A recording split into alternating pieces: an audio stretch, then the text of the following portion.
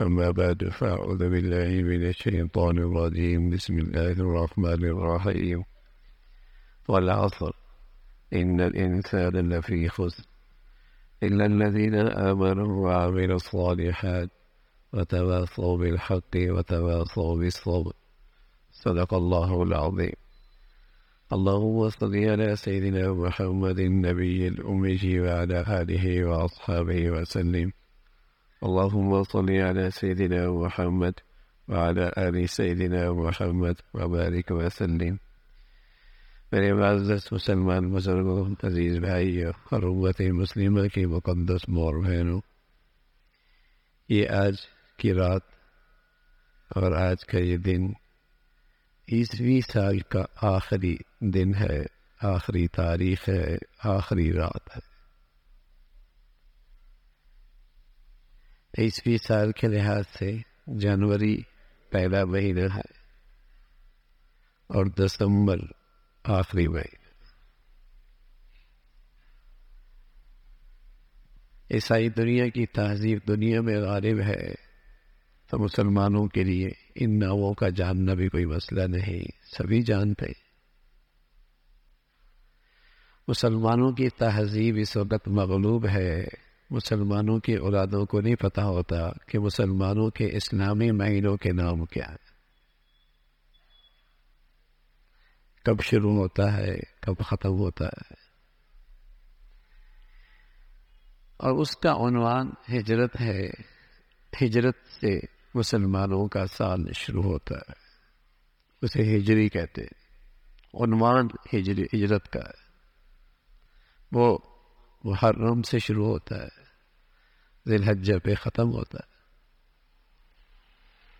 محرم سے اس سال کا آغاز ہے اور ذی الحجہ پہ اس کا اختتام۔ عیسائی دنیا میں، عیسائی تہذیب میں تاریخ رات 12 بجے کے بعد بدلتی ہے، نئی تاریخ شروع ہوتی ہے۔ اسلامی تاریخ، اسلامی دن کا آغاز مغرب کے وقت، سورج کے غروب پر دن کا اختتام، تاریخ بدل جاتی ہے۔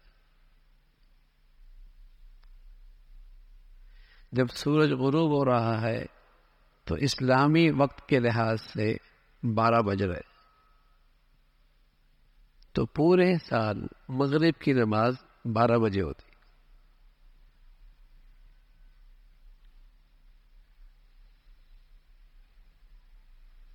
تاریخ ختم ہو گئی اور پھر نئی اسلامی تاریخ شروع ہوئی مغرب کے بعد، سورج غروب ہونے کے بعد۔ یہ تو سب کو پتہ ہے کہ جنوری پہلا مہینہ ہے، دسمبر آخری مہینہ ہے، رات 12 بجے کے بعد تاریخ بدلتی ہے۔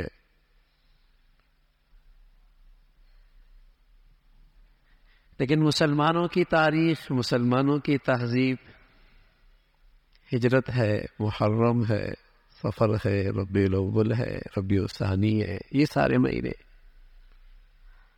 پھر آخری مہینے ذی القعدہ ہے، ذی الحجہ ہے۔ تو تاریخ جو شروع ہوتی ہے، اسلامی تاریخ، وہ سورج غروب کے ساتھ، سورج غروب ہوا تو تاریخ ختم ہو گئی، نئی تاریخ شروع ہو گئی۔ تو گویا کہ اسلامی وقت کے لحاظ سے، اسلامی تاریخ کے لحاظ سے مغرب کا وقت 12 بجے۔ یہ وقت مدینہ منورہ میں دونوں قسم کی گھڑیاں لگی ہوئی ہیں۔ جو وقت چل رہا ہے آج کل، اس کی گھڑیاں بھی لگی ہوئی ہیں، اور اسلامی تاریخ اور وقت کے لحاظ سے بھی گھڑیاں لگی ہوئی ہیں۔ تو ایک بزرگ نے کسی کو بھیجا، جاؤ وقت دیکھ کے آؤ، اسلامی وقت کیا ہے۔ تو واپس آیا، کہا ساری گھڑیاں خراب ہے، کوئی 12 بجے آ رہا ہے مغرب کے ٹائم، کوئی کچھ بجے آ رہا ہے، ساری خراب ہے۔ وہ تو سمجھ گئے، کہا وہ خراب نہیں، تیرا دماغ خراب ہے۔ تو ہمیں اپنے تاریخ کا بھی پتہ کوئی نہیں، اپنے وقت کا بھی پتہ کوئی نہیں۔ سبھی چیزیں بھولتے چلے جا رہے ہیں. عیسائی دنیا چونکہ دنیا میں غالب ہے، نظام تعلیم اس کا ہے، نظام تعلیم کا ماحول اس کا ہے، اس وقت دنیا میں حکمرانی اس کی ہے، اس نے اپنی تہذیب کو، اپنی تاریخ کو فروغ دیا ہے. مسلمان بھی اسی میں بہتے چلے جا رہے ہیں.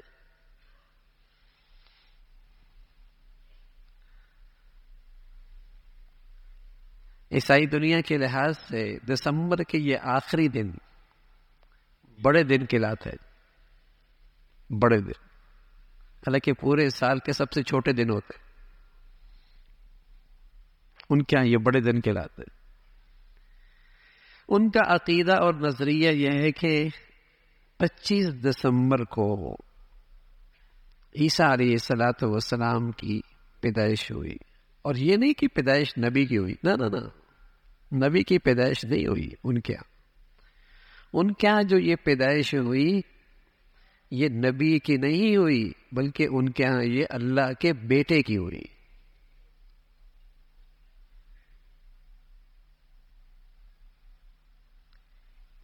یہودی کہتے ہیں عزیر اللہ کے بیٹے، وقالت الیہود عزیر ابن اللہ.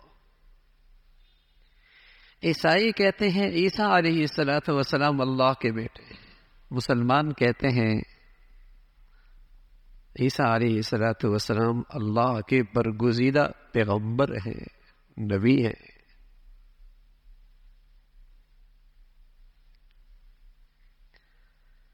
مسلمان تو ویسے بھی کسی کی ولادت کا دن نہیں مناتے، ہمارے شریعت نے تو اس کی اجازت نہیں دی، ورنہ تو نبیوں کی اگر ولادت کے دن منائے جاتے تو حضرت آدم کا دن منایا جاتا.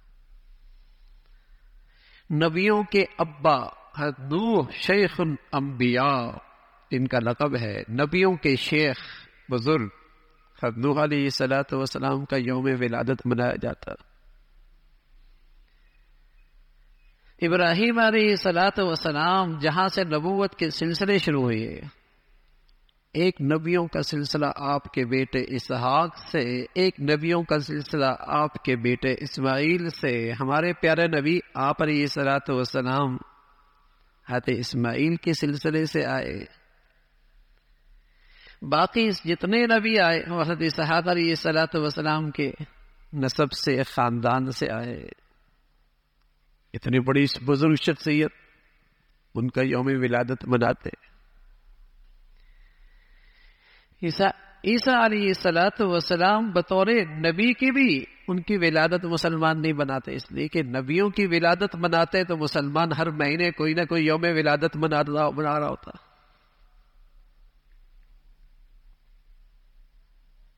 کوئی نہ کوئی ولادت منا رہا ہوتا. لیکن عیسائیوں کا ایک مذہبی دن ہے، مذہبی عقیدے کا دن ہے، ان کا ایک مذہبی دن ہے جسے وہ کرسمس کہتے ہیں. اور وہ اس نظریے کی بنیاد پر یہ دن اور یہ عید مناتے ہیں کہ عیسیٰ علیہ السلام اس دن جو اللہ کے بیٹے ہیں علیہ باللہ، وہ اس دن پیدا ہوئے.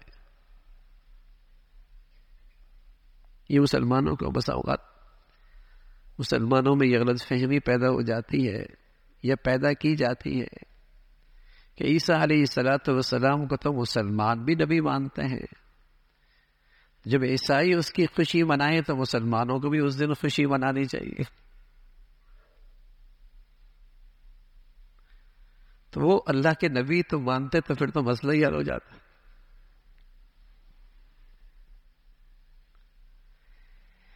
یہودیوں نے عیسیٰ علیہ السلام سے دشمنی کی اور آپ کے قتل کے درپے ہوئے.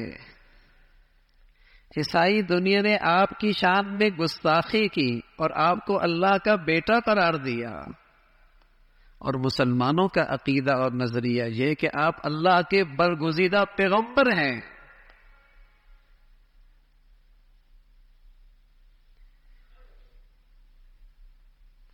آپ کی شان میں گستاخی اور بے ادبی اللہ کے غضب کو دعوت دیتی ہے.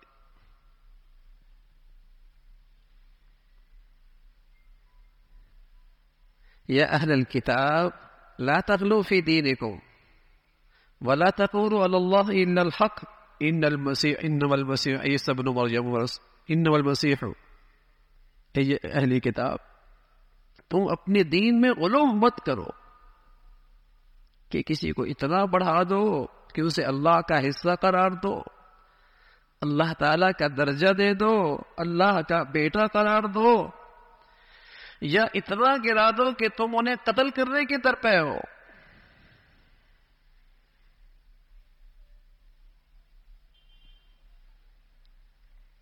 یہ بے ادبی ہے، گستاخی ہے۔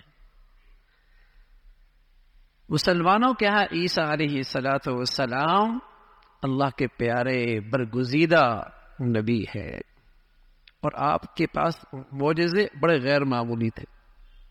اللہ کی شان ہے، جس دور میں جس انداز کا ماحول چل رہا ہوتا ہے اسی لائن کے نبی کو معجزے ملتے ہیں، اور معجزہ کا مطلب یہ کہ ساری دنیا اس جیسا کرنے سے عاجز ہے، حالانکہ وہ اپنے اس دور میں وہ بڑی اس لائن میں بڑی مہارت رکھتے۔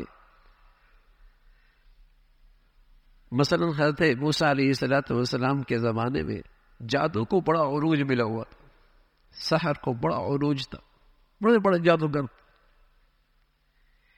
تو آپ نے اسی لائن کا معجزہ حضرت موسیٰ علیہ السلام کو دیا، اور ایسا معجزہ دیا کہ ساری دنیا کے جادوگر اس کے مقابلے میں عاجز ہو گئے۔ وہ رسیاں پھینکتے، اژدہائے لگنے لگتے، سانپ لگنے لگتے، ایسے ماہر جادوگر تھے۔ آپ کو اللہ رب العزت نے معجزہ دیا، آپ نے لاٹھی پھینکی، وہ بھی اژدہا بن گئے۔ لیکن موسیٰ علیہ السلام تھوڑے سے گھبرائے کہ یہ بھی سانپ بن گئے، یہ بھی سانپ بن گئے، تو حق کیسے واضح ہوگا؟ لوگوں کو کیسے پتہ چلے گا کہ یہ معجزہ ہے اور یہ جادو ہے؟ اللہ نے اپنے پیغمبر کو کہا حوصلہ رکھے، حوصلہ رکھے، تسلی رکھے۔ آپ لاٹھی تو پھینکے، وَأَلْقِ مَا فِي يَمِينِكَ تَلْقَفْ مَا صَنَعُوا إِنَّمَا صَنَعُوا كَيْدُ سَاحِرٍ۔ اب لاٹھی تو پھینکے، پھر دیکھے۔ آپ نے جب لاٹھی پھینکی تو اژدہا تو بنا، لیکن ایسا بنا کہ باقی سب کو نگل گیا، سب کو کھا گیا۔ جب سب کو کھا گیا تو وہ جادوگر بھی اپنے فن میں مہارت رکھتے تھے، وہ فوراً ایمان لیا، سمجھ گئے کہ یہ شخص جادوگر نہیں ہے، یہ اللہ کا نبی ہے، یہ شخص جادوگر نہیں ہے، اللہ کا نبی ہے، یہ معجزہ ہے، یہ کوئی سحر نہیں ہے، ایمان لیا ہے۔ اس لیے یہ ضدی نہیں تھے، ضدی نہیں تھے، ناواقف تھے، جادوگر ایمان لیا۔ تو اس زمانے میں جادو کا بڑا اثر تھا، تو معجزہ بھی اسی لائن کا آیا۔ حضرت عیسیٰ علیہ السلام کے زمانے میں طب کی بڑی، جسے کہیں کہ جادو بولتا تھا، طبیب، طب، ایسے ایسے مریض اور ایسی ایسی بیماری اللہ نے اس زمانے کے طبیبوں کے ہاتھوں میں شفا رکھی تھی۔ طب اپنے عروج پر تھا۔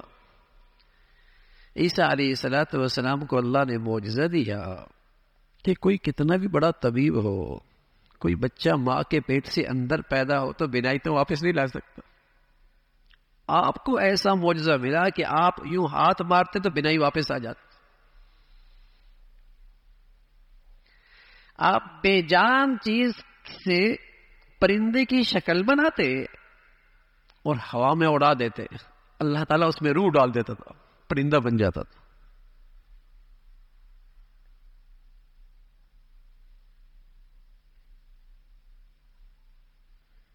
آپ کو اللہ نے اس لائن کا معجزہ دیا، جیسے ہمارے پیارے نبی کو جب آپ دنیا میں تشریف لائے تو اس زمانے میں بلاغت، فصاحت ادب، شاعر بڑے غضب کے ہوتے تھے، اور منٹوں میں کئی اشعار کے دیوان، پورے دیوان عربی کے تیار کر لیا کرتے تھے. ایسی کلام میں مہارت تھی. تو اللہ رب العزت نے آپ کو اسی لائن کا معجزہ دیا کہ کہا سارے کے سارے ماہرین کلام اکٹھے ہو جائیں، کوئی قرآن جیسا کلام لے کے تو آئے.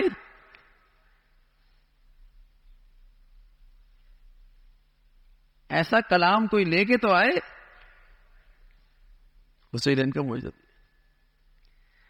تو حضرت عیسیٰ علیہ السلام بھی اللہ کی بزرگ شخصیت اور پیغمبروں میں بزرگ ہستی، لیکن اللہ کے بندے، اللہ کا حصہ نہیں، اللہ کے بیٹے نہیں، اللہ کی اولاد نہیں، اللہ کے بندے.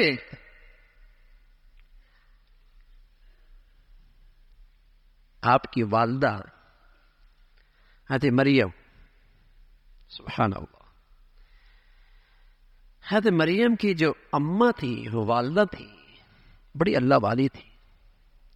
ان کے شوہر کا نام تھا عمران، شوہر کا نام تھا عمران. اور سورت آل عمران اسی نسبت سے. آپ کی جو والدہ تھی، آپ کے جو والد تھے، ان کا نام عمران تھا. فلما وضعتها قالت رب انی وضعتها انثى والله اعلم بما وضعت وليس الذكر كالانثى وانی سمیتها مریم. جب آپ کی والدہ امید سے ہوئی تو انہوں نے نظر مانی، اور نظر یہ مانی کہ اللہ مجھے بیٹا دے دے.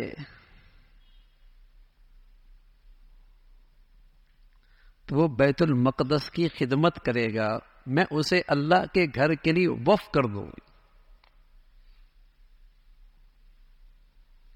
اللہ مجھے بیٹا دے دے. یہ بڑا اعزاز کی بات ہوتی تھی کہ میرا بیٹا اللہ کے کسی کام آ جائے. یہ بڑے اعزاز کی بات ہوتی. اللہ کے نیک بندوں کی چاہت ہوتی تھی کہ ہمارے اولاد اللہ کے کام آ جائے. تو اس خاتون نے نظر مانی کہ اللہ مجھے بیٹا دے گا تو میں اللہ کے گھر کے لیے وقف کر دوں گی، بس وہ صرف اللہ کے گھر کا ہو جائے گا.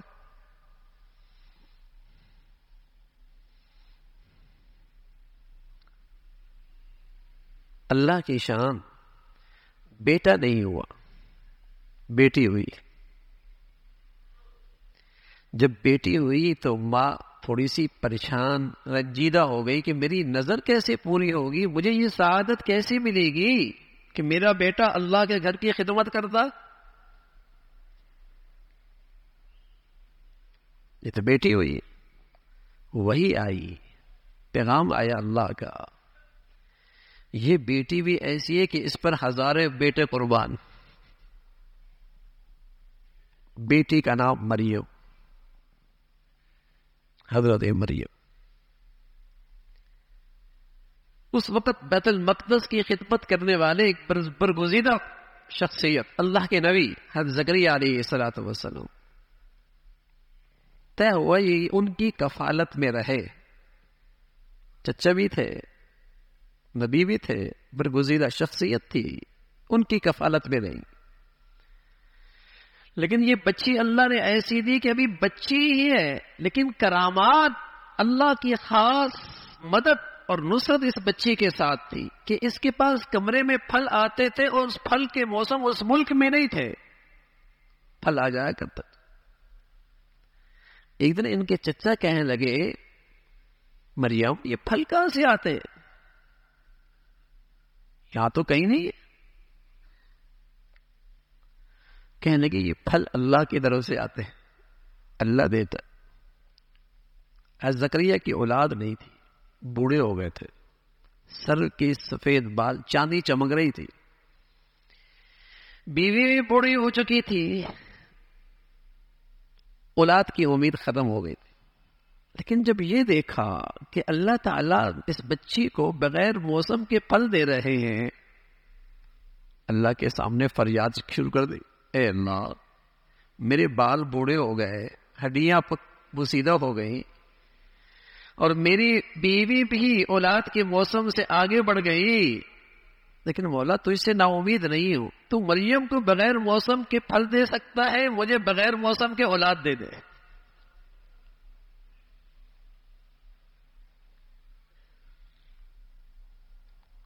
انی وہن العظم منی واشتعل الرأس شیبا ولم اکن بدعائک رب شقیا، اللہ میری ہڈیاں تو بوسیدہ ہو گئی ہیں، سر میں چاندی بھی چمک رہی ہے، بال بھی سفید ہو گئے ہیں، لیکن نا امید نہیں ہوں۔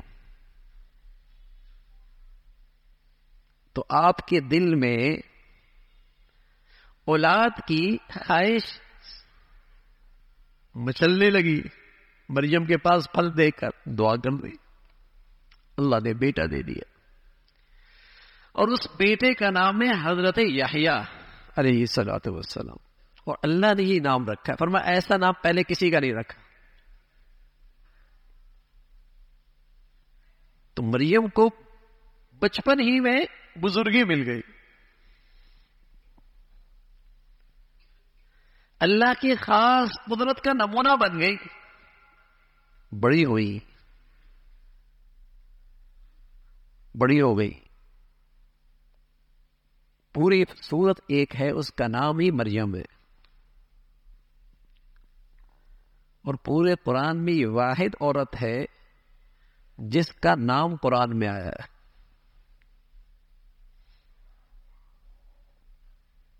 عورتوں کو تو بہت ذکر ہے قرآن میں، حضرت عائشہ کا بھی ذکر ہے رضی اللہ تعالیٰ عنہا، حضرت زینب کا بھی ذکر ہے، بہت ساری عورتوں کا ذکر ہے، لیکن جس عورت کا نام آیا ہے وہ حضرت مریم ہے، اور صرف نام نہیں آیا بلکہ پوری سورت کا نام ہی مریم ہے۔ کیا بزرگی ملی ہے، پیچھے ماں کی بھی تو قربانی ہے نا، جذبہ ہے نا، نیت ہے نا، کیا بڑی جذبہ کیا تھا جب امید سے ہوئی تھی کہ اللہ تیرے گھر کے لیے وقف ہو جائے گی۔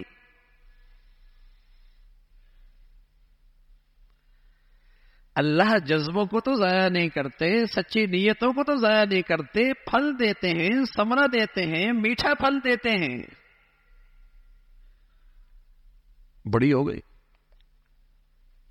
فاتخذت من دونهم حجابا فارسلنا الیہا روحنا فتمثل لها بشرا سویا، اپنی ضرورت کے لیے گھر کے پیچھے حصے کی طرف گئی تو ایک فرشتہ آیا انسانی شکل میں۔ جب یہ پاک دامن بچی جو جوان ہو گئی تھی ایک اجنبی مرد کو اپنے سامنے دیکھتی ہے تو گھبرا گئی، خلوت، تنہائی، اجنبی مرد میرے سامنے۔ قالت انی اعوذ بالرحمن منک ان کنت تقیا، اللہ سے ڈر، اللہ سے ڈر، میرے قریب نا، میں اللہ کی پناہ میں آنا چاہتی ہوں۔ گھبرا گئی۔ پاک دامن عورتیں ایسی ہوتی ہے، اجنبی مرد اس کے سامنے آ جائے، گھبرا گئی۔ حیا، حیا، حیا اسی کا نام ہے۔ فرشتے نے فوراً کہا میں اللہ کا رسول ہوں، فرشتہ ہوں، میں تجھے بیٹے کی خوشخبری سنانے آیا ہوں۔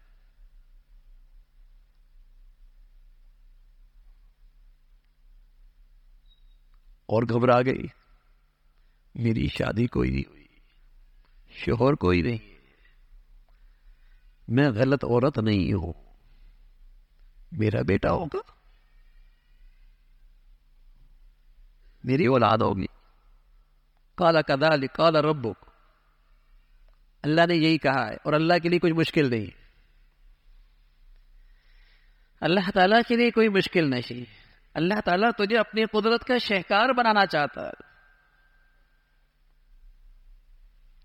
پھونک سی ماری، حضرت مریم امید سے ہو گئی. اب آئندہ کے حالات سوچ کے گھبرانے لگی. کہنے لگے اے اللہ، قوم کو کیسے سمجھاؤں گی، کیسے منہ دکھاؤں گی، کیسے لوگ میری بات مانیں گے. اس سے پہلے ہی میں چلی جاتی دنیا سے.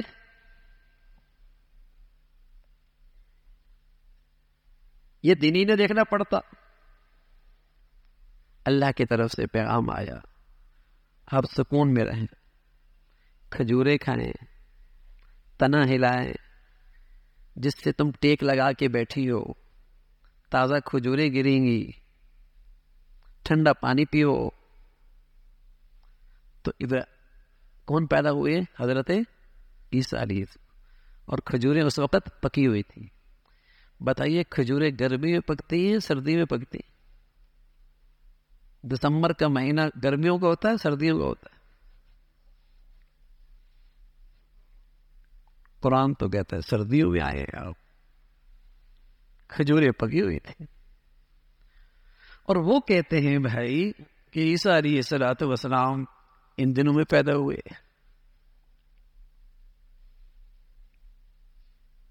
اور وہ دن منا رہے ہوتے.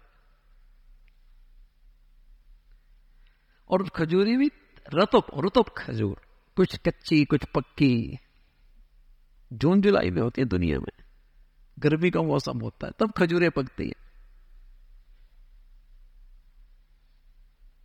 لیکن چل پڑی بات، لوگ اسی کو چلا رہے کہ عیسیٰ علیہ الصلوۃ والسلام کی پیدائش کا دن. تو حضرت مریم علیہ الصلوۃ والسلام کا جب بیٹا ہوا تو بیٹا لے کر پہنچی. اور صاحب اللہ کا حکم آیا کہ آپ نے منہ سے جواب نہیں دینا. اور آپ کہنا میرا بولنے کا بھی روزہ ہے، میں جواب نہیں دے سکتی. جب بچہ اٹھا کے گئی تو قوم کہنے لگے یا اخت ہارون ما کان ابوک امرأ سوء اور ما کانت امک بغیہ، تیرا باپ ایسا نہیں تھا، تیری ماں غلط نہیں تھی، تو نے یہ کیا کیا؟ بچہ کہاں سے آ گیا؟ فاشارت الیہ، بولی نہیں، اشارہ کر دیا اس سے پوچھ لو. قوم کہنے لگی مذاق کرتی ہو، ایک تو یہ حرکت کر کے آئی ہو اور پھر کہتی ہو بچہ بتائے گا. کیف نکلم من کان فی المہد صبیا، یہ بچہ معصوم، وہ جو ابھی تک دودھ ہی پینے کا موسم ہے اس کا، کیسے بات کرے گا؟ اللہ رب العزت نے نظام بدلا. عام طور پہ اس موسم میں بچے بولتے نہیں ہیں. یہ بچوں کے بولنے کا وقت نہیں ہے، یہ بولنے کا زمانہ نہیں ہوتا. لیکن حضرت مریم علیہ الصلوۃ والسلام کی پاک دامنی کا مسئلہ تھا، عفت کا مسئلہ تھا، طہارت کا مسئلہ تھا. اللہ رب العزت نے اس چھوٹے بچے سے کہا اب بولو اور اپنی اماں کی پاک دامنی کا اعلان کرو. بتاؤ دنیا سے کہ تمہاری اماں کتنی پاک دامن ہے، کتنی پاکیزہ ہے، کتنی بزرگ ہستی ہیں. بولو.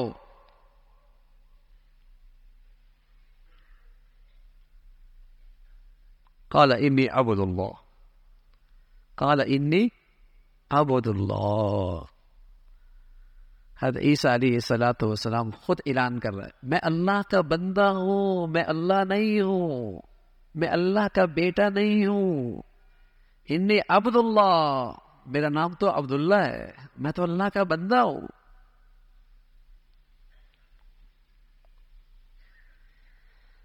حضرت عیسیٰ علیہ الصلوۃ والسلام کی یہ تقریر پوری عیسائی دنیا کی جو مذہب کی عمارت ہے دڑم سے نیچے گرتی ہے. قال انی عبد اللہ آتانی الکتاب وجعلنی نبیا وجعلنی مبارکا اینما کنت واوصانی بالصلاة والزکاة ما دمت حیا وبرا بوالدتی ولم يجعلني جبارا شقيا والسلام علي يوم ولدت ويوم اموت ويوم ابعث حيا ذلك عيسى ابن مريم. یہ ہے مریم کے بیٹے عیسیٰ علیہ السلام جو یہ تقریر کر رہے ہیں. حضرت عیسیٰ علیہ السلام نے بچپن میں یہ تقریر کی، میں اللہ کا بیٹا ہوں. تو میرے عزیزو، یہ عیسیٰ علیہ السلام اللہ کے بیٹے ہیں. لیکن بہرحال عیسائی دنیا ان دنوں کو، دسمبر کے ان دنوں کو، 25 دسمبر کو کرسمس مناتی ہے. یہ ان کا مذہبی دن ہے.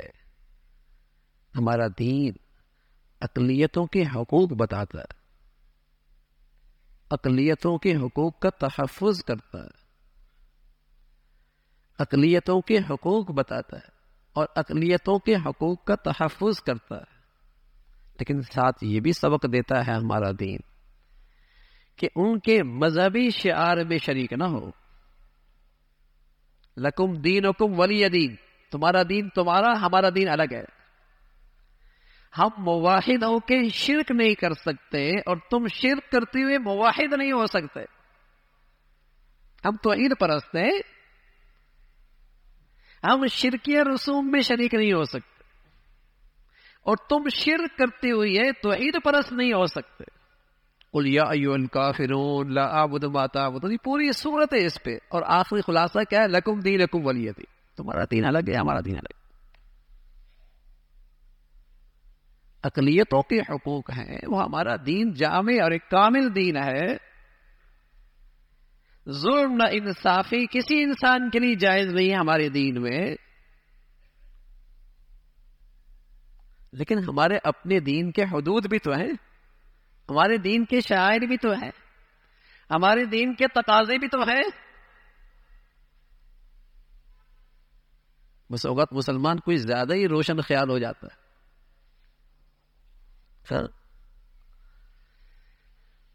اقلیتوں کو خوش کرتے کرتے اکثریت کو ناراض کر دیتا ہے. اکثریت کے جذبات کی رعایت کرتے کرتے اکثریت کے جذبات کو مجروح کر دیتا ہے. کیوں؟ اسلام کی تعلیمات پہ عمل نہیں کرتا. اگر اسلام کی تعلیمات پہ عمل کرے تو نہ اکثریت کی حق تلفی ہو نہ اقلیت کی حق تلفی ہو. اگر اسلام کی ہدایات پہ عمل ہو تو نہ تو اکثریت کے جذبات مجروح ہو نہ اقلیت کے جذبات مجروح ہوں گے.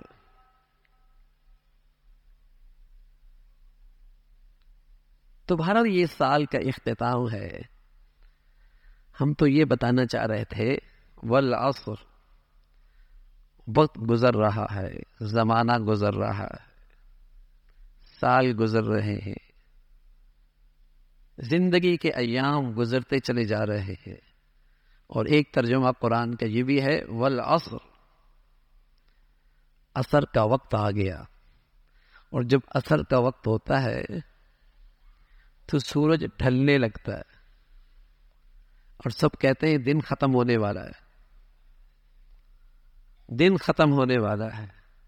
تو یہ چھوٹی سی صورت پیغام دے رہی ہے تمہاری زندگی کی بھی شام ہو چکی ہے، کسی وقت تمہاری زندگی کا دن بھی ختم ہو جائے گا. اس چھوٹی سی صورت کے آئینے میں اپنی زندگی کا ذرا جائزہ لے لو.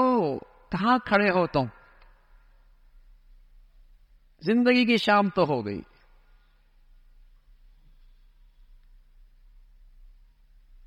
عصر کے وقت سورج ڈھل رہا ہوتا ہے، غروب ہونے کو ہوتا ہے، کہتے ہیں دن ختم ہو رہا ہے. تو یہ چھوٹی سی صورت بتا رہی ہے کہ دن گزر رہے، ہفتے گزر رہے، مہینے گزر رہے، سال گزر رہے، تمہاری زندگی برف کی طرح پگھلتی چلی جا رہی. یہ پیغام ہے کہ تمہاری زندگی کی بھی شام ہو چکی، کسی وقت ہی زندگی کا سفر یہ ختم ہو جائے گا.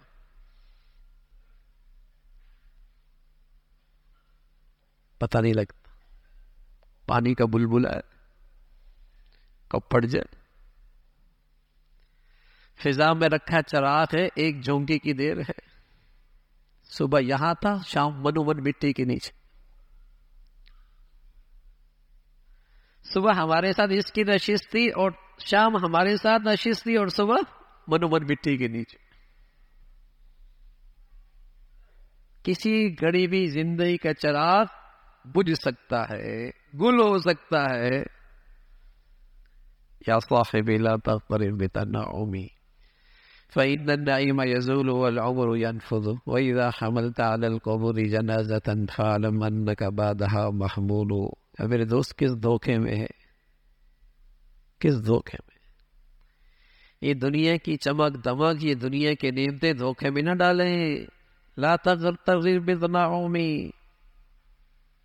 دھوکے میں نہ ڈالیں. کمر جھک جایا کرتی ہے، حسن ڈھل جایا کرتا ہے، خوبصورتی چلی جایا کرتی ہے، جوانی کو زوال ہو جایا کرتا ہے، جیب خالی ہو جایا کرتی ہے، دماغ شل ہونے لگتا ہے، گھٹنوں میں درد شروع ہو جاتا ہے، اعصاب کمزور ہو جاتے ہیں، بینائی پہ حالات آتے ہیں، دماغ کمزور ہونے لگتا ہے. یہ نعمتیں تو ایک ایک کر کے ڈھل جایا کرتی ہے، چلی جایا کرتی ہے. فإن النعیم یزول والعمر ينفذ، اور ایک دن آئے گا یہ زندگی کی نعمت بھی تجھ سے لے لی جائے گی. وَإِذَا حَمَلْتَ عَلَى الْقُبُورِ جَنَازَةً فَاعْلَمْ أَنَّكَ بَعْدَهَا مَحْمُولٌ. جب تم کسی کو دیکھو کہ کوئی مسافر ہے اور لوگوں کے کندھوں پہ سفر کر رہا ہے، لوگ اسے کندھے پہ لے کر جا رہے ہیں، اس کی سواری لوگوں کے کندھے. تھوڑا اس عبرت کی نظر سے دیکھو، اس تصور سے دیکھو کہ اس سواری پہ کل تم نے بھی سوار ہونا ہے. فَعْلَمْ أَنَّكَ بَعْدَهَا مَحْمُولُ، اس پہ کل تم نے بھی سوار ہونا ہے. کبھی کسی جانے والے کو اس تصور سے بھی دیکھ لیا کرو کہ ہمیشہ وہی سوار نہیں ہوگا، کل تم نے بھی سوار ہونا. اور ایسی بے بسی ہوگی. آج کیسے کیسے شیمپو استعمال کرتے ہو، اور دن ایسی بے بسی ہوگی، نہ پانی ڈال سکو گے، نہ صابن لگا سکو گے، نہ کپڑے پہن سکو گے، سب دوسرے کو محتاج رہ جاؤ گے. اور جس گھر کو تم نے بڑے ارمانوں سے بنایا ہوگا، دنیا تمہیں وہاں سے اٹھا کے نکلے گی. اور نئی دور کی نئی اولاد آئے گی تو مرنے کے بعد گھر بھی نہیں آنے دے گی. ڈر لگتا ہے باہر ہی نلا دو، وہیں سے بھیج دو.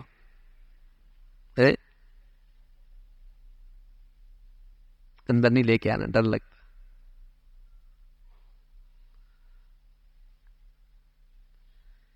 ایسی بے بسی کا دن آئے گا.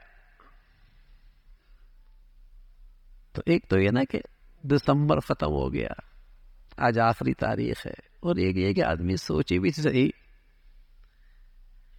میں اسلامی سال کے لحاظ سے یا عیسائی جس عیسوی سال کے لحاظ سے کتنی عمر کا ہو گیا، پیچھے کیا کیا ہے، کتنے دن باقی ہیں. آدمی تھوڑا سا اس کا بھی تو محاسبہ کر لیا کریں. ایک تو یہ غفلت کا ماحول ہے، چیخنا ہے، چلانا ہے، پٹاخے ہیں، شور ہے، شرابہ ہے. اور ایک یہ کہ ایک زندگی کا سال اور کم ہو گیا. لوگ کہتے ہیں سال گرہ مناؤ، اس دن تم پیدا ہوئے تھے. نادان آدمی، سال گرا، سال گر گیا. اب تیری زندگی کے 6 سال تھے تو 5 رہ گئے، 5 تھے تو 4 رہ گئے، ایک اور گر گیا. کیا کیا ہے؟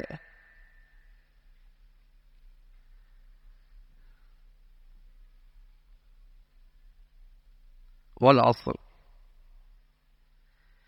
اور پھر قرآن نے پیغام دیا ہے تو شام تمہاری زندگی کی. کیا کیا ہے؟ اس لیے کہ انسان تو بڑے گھاٹے میں ہے. ان الانسان لفی خسر، انسان تو بڑے گھاٹے ہوئے، لوگ تو بڑے گھاٹے میں، بڑا نقصان کر رہے ہیں اپنا. کہ زندگی کی پونجی، یہ زندگی جو اللہ نے دی ہے بڑی قیمتی سرمایہ ہے، اور یہ برف کی طرح پگھل رہی ہے، تو اپنا نقصان کر رہے ہیں نا. یہ تو اللہ نے دی تھی کہ اپنی زندگی کی اس کھیتی میں کچھ ایسے پھول لگاؤ، کچھ ایسے درخت لگاؤ، کچھ ایسی چیزیں لگا دو جس کا تم پھل کروڑوں سال کھاؤ. یہ تو اس لیے دی تھی. آپ علیہ الصلوۃ والسلام فرمایا کرتے تھے الدنیا مزرعۃ الآخرہ، یہ دنیا آخرت کی کھیتی ہے کہ جو آج بوؤ گے کل اس کا پھل کھاؤ گے. تو دیکھو نا کیا بویا ہے. زندگی کے 60 سال ہو گئے، 50 سال ہو گئے، کیا بویا ہے اس کھیتی میں کہ 1 سال میری زندگی کا اور کم ہو گیا، کیا بویا ہے؟ کیا تم کھربوں سال پھر پھل کھانا ہے تم نے؟ اللہ بڑا رحیم ہے، اللہ بڑے مہربان ہے، اللہ بڑے معاف کرنے والے ہیں. پورا قرآن میں اس کا یہ پیغام موجود ہے، لیکن ساتھ یہ بھی پیغام ہے ان بطش ربک لشدید، اللہ کی پکڑ بھی بڑی سخت.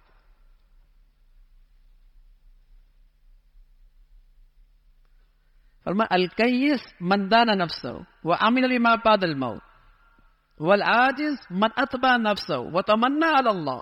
وہ احمق آدمی ہے، زندگی تو اپنی نفس کی خواہشات کی گزارے اور پھر کہ اللہ بڑا مہربان ہے. احمق آدمی ہے. عقل مند کون ہے؟ عقل مند الکیس من دان نفسہ، جو اپنی نفس کو اللہ کے حکم کے مطابق چلائے، اپنی خواہشات کو اللہ کے حکم کے تابع بنائے.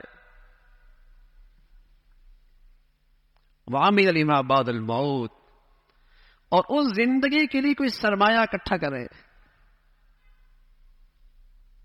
تو کھیتی ہے، 60 سال ہو گئے، 70 سال ہو گئے، 1 سال اور ختم ہو گیا، اس کھیتی میں بویا کیا ہے؟ اللہ نے کیا نعمتیں دے رکھی تھیں، لیکن اس کھیتی میں کیا ہے؟ اگر آج مر جائیں، آج موت آ جائے، تو اس کھیتی میں کیا لگا کے جا رہے ہیں کہ جو کھربوں سال اس کا پھل کھائیں گے؟ کتنی نادانی کی سوچ ہوتی ہے. جا رہے آگے رہے اور سوچ بھی پیچھے کے لیے رہے ہوتے، آگے کے لیے نہیں سوچ رہے ہوتے. جتنی عمر بڑھتی چلی جا رہی، اتنی دنیا کی فکر اور زیادہ سوار ہو رہے. حضور علیہ الصلوۃ والسلام فرمایا کرتے تھے آدم کا بیٹا بوڑھا ہو رہا ہوتا ہے، اس کی ہڈیاں بوسیدہ ہو رہی ہوتی ہیں، بڑھاپا آ رہا ہوتا ہے، لیکن 2 چیزیں جوان ہو رہی ہوتی ہیں. 2 چیزیں جوان نہیں ہوتی ہیں. زندہ رہنے کا شوق بڑھ رہا ہوتا ہے، مال کی ہرس بڑھ رہی ہوتی ہے، ویسے بوڑھا ہو رہا ہے، اعصاب کمزور ہو رہے ہیں. 2 چیزیں جوان ہو رہی ہیں، مال کا شوق بڑھ رہا ہے، محبت بڑھ رہی ہے، زندگی کا شوق بڑھ رہا ہے. پلاننگ ابھی بھی 1000 سال کی کر رہا ہے.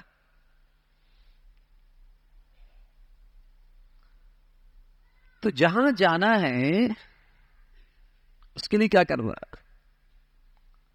شام تو ہو چکی، 60 سال ہو گئے، 50 سال ہو گئے، 40 سال ہو گئے. تو میرے عزیزو، یہ آخری سال کا دن ہے، رات ہے. اگر ہم رات کو سونے سے پہلے اللہ کے سامنے سچی توبہ کر لیں، سچی معافی مانگ لیں، تھوڑا سا اہتمام کر لیں، اور پھر تہجد میں اٹھ جائیں، تاکہ نئے سال کے پہلے دن کا آغاز میرا کس سے ہو رہا ہے؟ تہجد سے ہو رہا ہے، اللہ سے مانگ کے ہو رہا ہے. اللہ سے سچا عہد کریں، اپنے پچھلوں کی معافی مانگیں سونے سے پہلے، دل کی سچائی سے. اور ایسا کریم ذات ہے سبحان اللہ، کتنے بڑے بڑے گناہ کیے، کتنے بڑے بڑے. اللہ نے پردہ ڈالا ہوا، اللہ کرے ہمیشہ پردے بھی رکھے، ورنہ لوگوں کے سامنے آئے تو شرمندگی سے آدمی چہرہ نہ دکھا سکے. پردے میں رکھے اللہ نے، ستار ہے، ستاریت کی ہے اس نے. اور کرم دیکھیے اس کا، نافرمانی بھی کر رہا ہے پھر بھی نعمتوں کی برسات ہے.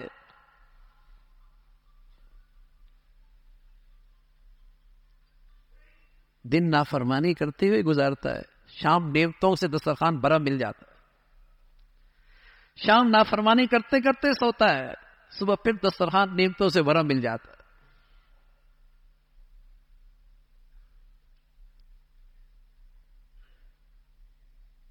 تو میرے عزیزو، توبہ کر کے سوئیں، سچی توبہ. سچی توبہ کس کا نام ہے؟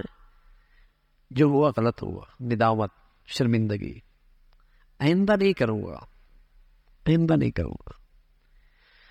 جو ہو رہے ہیں ان سے دستبردار اب نہیں کروں گا. کسی کا حق دینا ہے فکر کر لے، جلدی ان کا حق ادا کر، سچی توبہ کر لے. پتہ نہیں اگلے سال کے کتنے دن باقی ہیں، کتنے گھنٹے باقی ہیں، کتنے ہفتے باقی ہیں، کتنے مہینے باقی ہیں، کچھ نہیں پتا. اور پھر نئے سال کا آغاز تہجد میں اٹھ کے اللہ سے مانگے، اے اللہ بس اب تیری فرما برداری کی زندگی گزارنی، اب تجھے ناراض نہیں کریں. اللہ سے عہد کرے، اللہ سے اس عہد پہ چلنے کی مدد مانگے.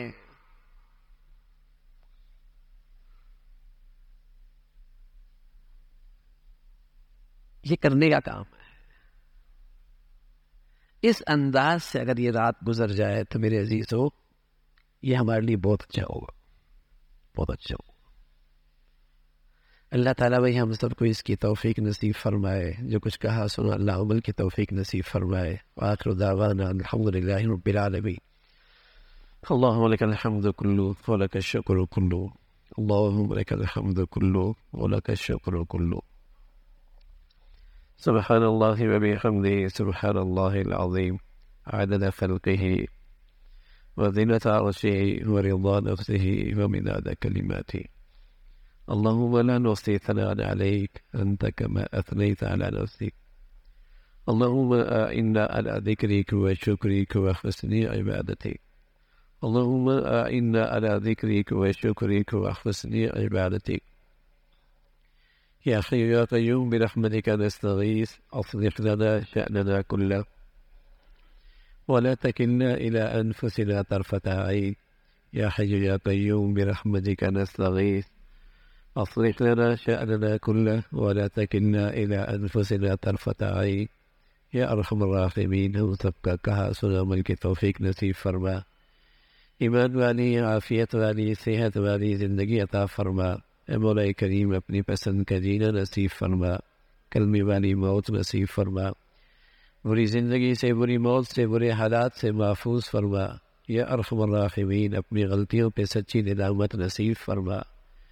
پورے دین پہ چلنے پہ ہمیں استقامت نصیب فرما. ہماری مدد اور نصرت فرما. ہر گناہ سے بچنا آسان فرما. مولا ہمیں اپنی زندگیاں اپنے گناہوں کے نحوستوں سے پاک رکھنے کی ہمت اور توفیق عطا فرما. ہمارے لیے آسانیاں پیدا فرما. قدم قدم پہ ہماری مدد اور نصرت فرما. یا ارحم الراحمین ہمیں ظاہری، باطنی، روحانی، جسمانی صحت نصیب فرما. اپنے فضل سے مولا کریم تمام حاضرین حاضرات، سامعین سامعات کی تمام جائز حاجات کو پورا فرما. مشکلات کو آسان فرما. پریشانیوں کو ختم فرما. اپنے فضل سے، اپنے کرم سے ہمیں نعمتوں بھری زندگی نصیب فرما. نعمتوں پہ شکر گزاری نصیب فرما. ناشکری سے، احسان فراموشی سے محفوظ فرما. یا ارحم الراحمین اپنی عطا کردہ نعمتوں کو اپنے قرب کا اور اپنی محبت کا اور اپنی فرما برداری کا ذریعہ بنا. نعمتیں دینے کے بعد چھن جانے سے محفوظ فرما. یا ارحم الراحمین عافیت کے بعد پریشانیوں سے محفوظ فرما. موذی امراض سے، ہسپتالوں کی زندگی سے محفوظ فرما. بری زندگی سے، بری موت سے، برے حالات سے، بری صحبت سے، برے دوستوں سے محفوظ فرما. یا ارحم الراحمین نیکی سے محبت نصیب فرما. نیکوں کی عظمت نصیب فرما. نیکوں کی محبت نصیب فرما. بروں سے محفوظ فرما. شریروں سے حفاظت فرما. حاسدوں سے حفاظت فرما. مولا کریم ہمارے بچے بچیوں کو ہماری آنکھوں کی ٹھنڈک بنا. ہمیں اپنے بڑوں کے لیے صدقہ جاریہ، راحت کا ذریعہ بنا. اور ہماری اولادوں کو ہمارے لیے سکون کا اور عزت کا اور صدقہ جاریہ بنا. اے مولا کریم اپنے فضل سے ہر قسم کے آزمائشوں سے محفوظ فرما. اے مولا ہمیں سلامتی عطا فرما.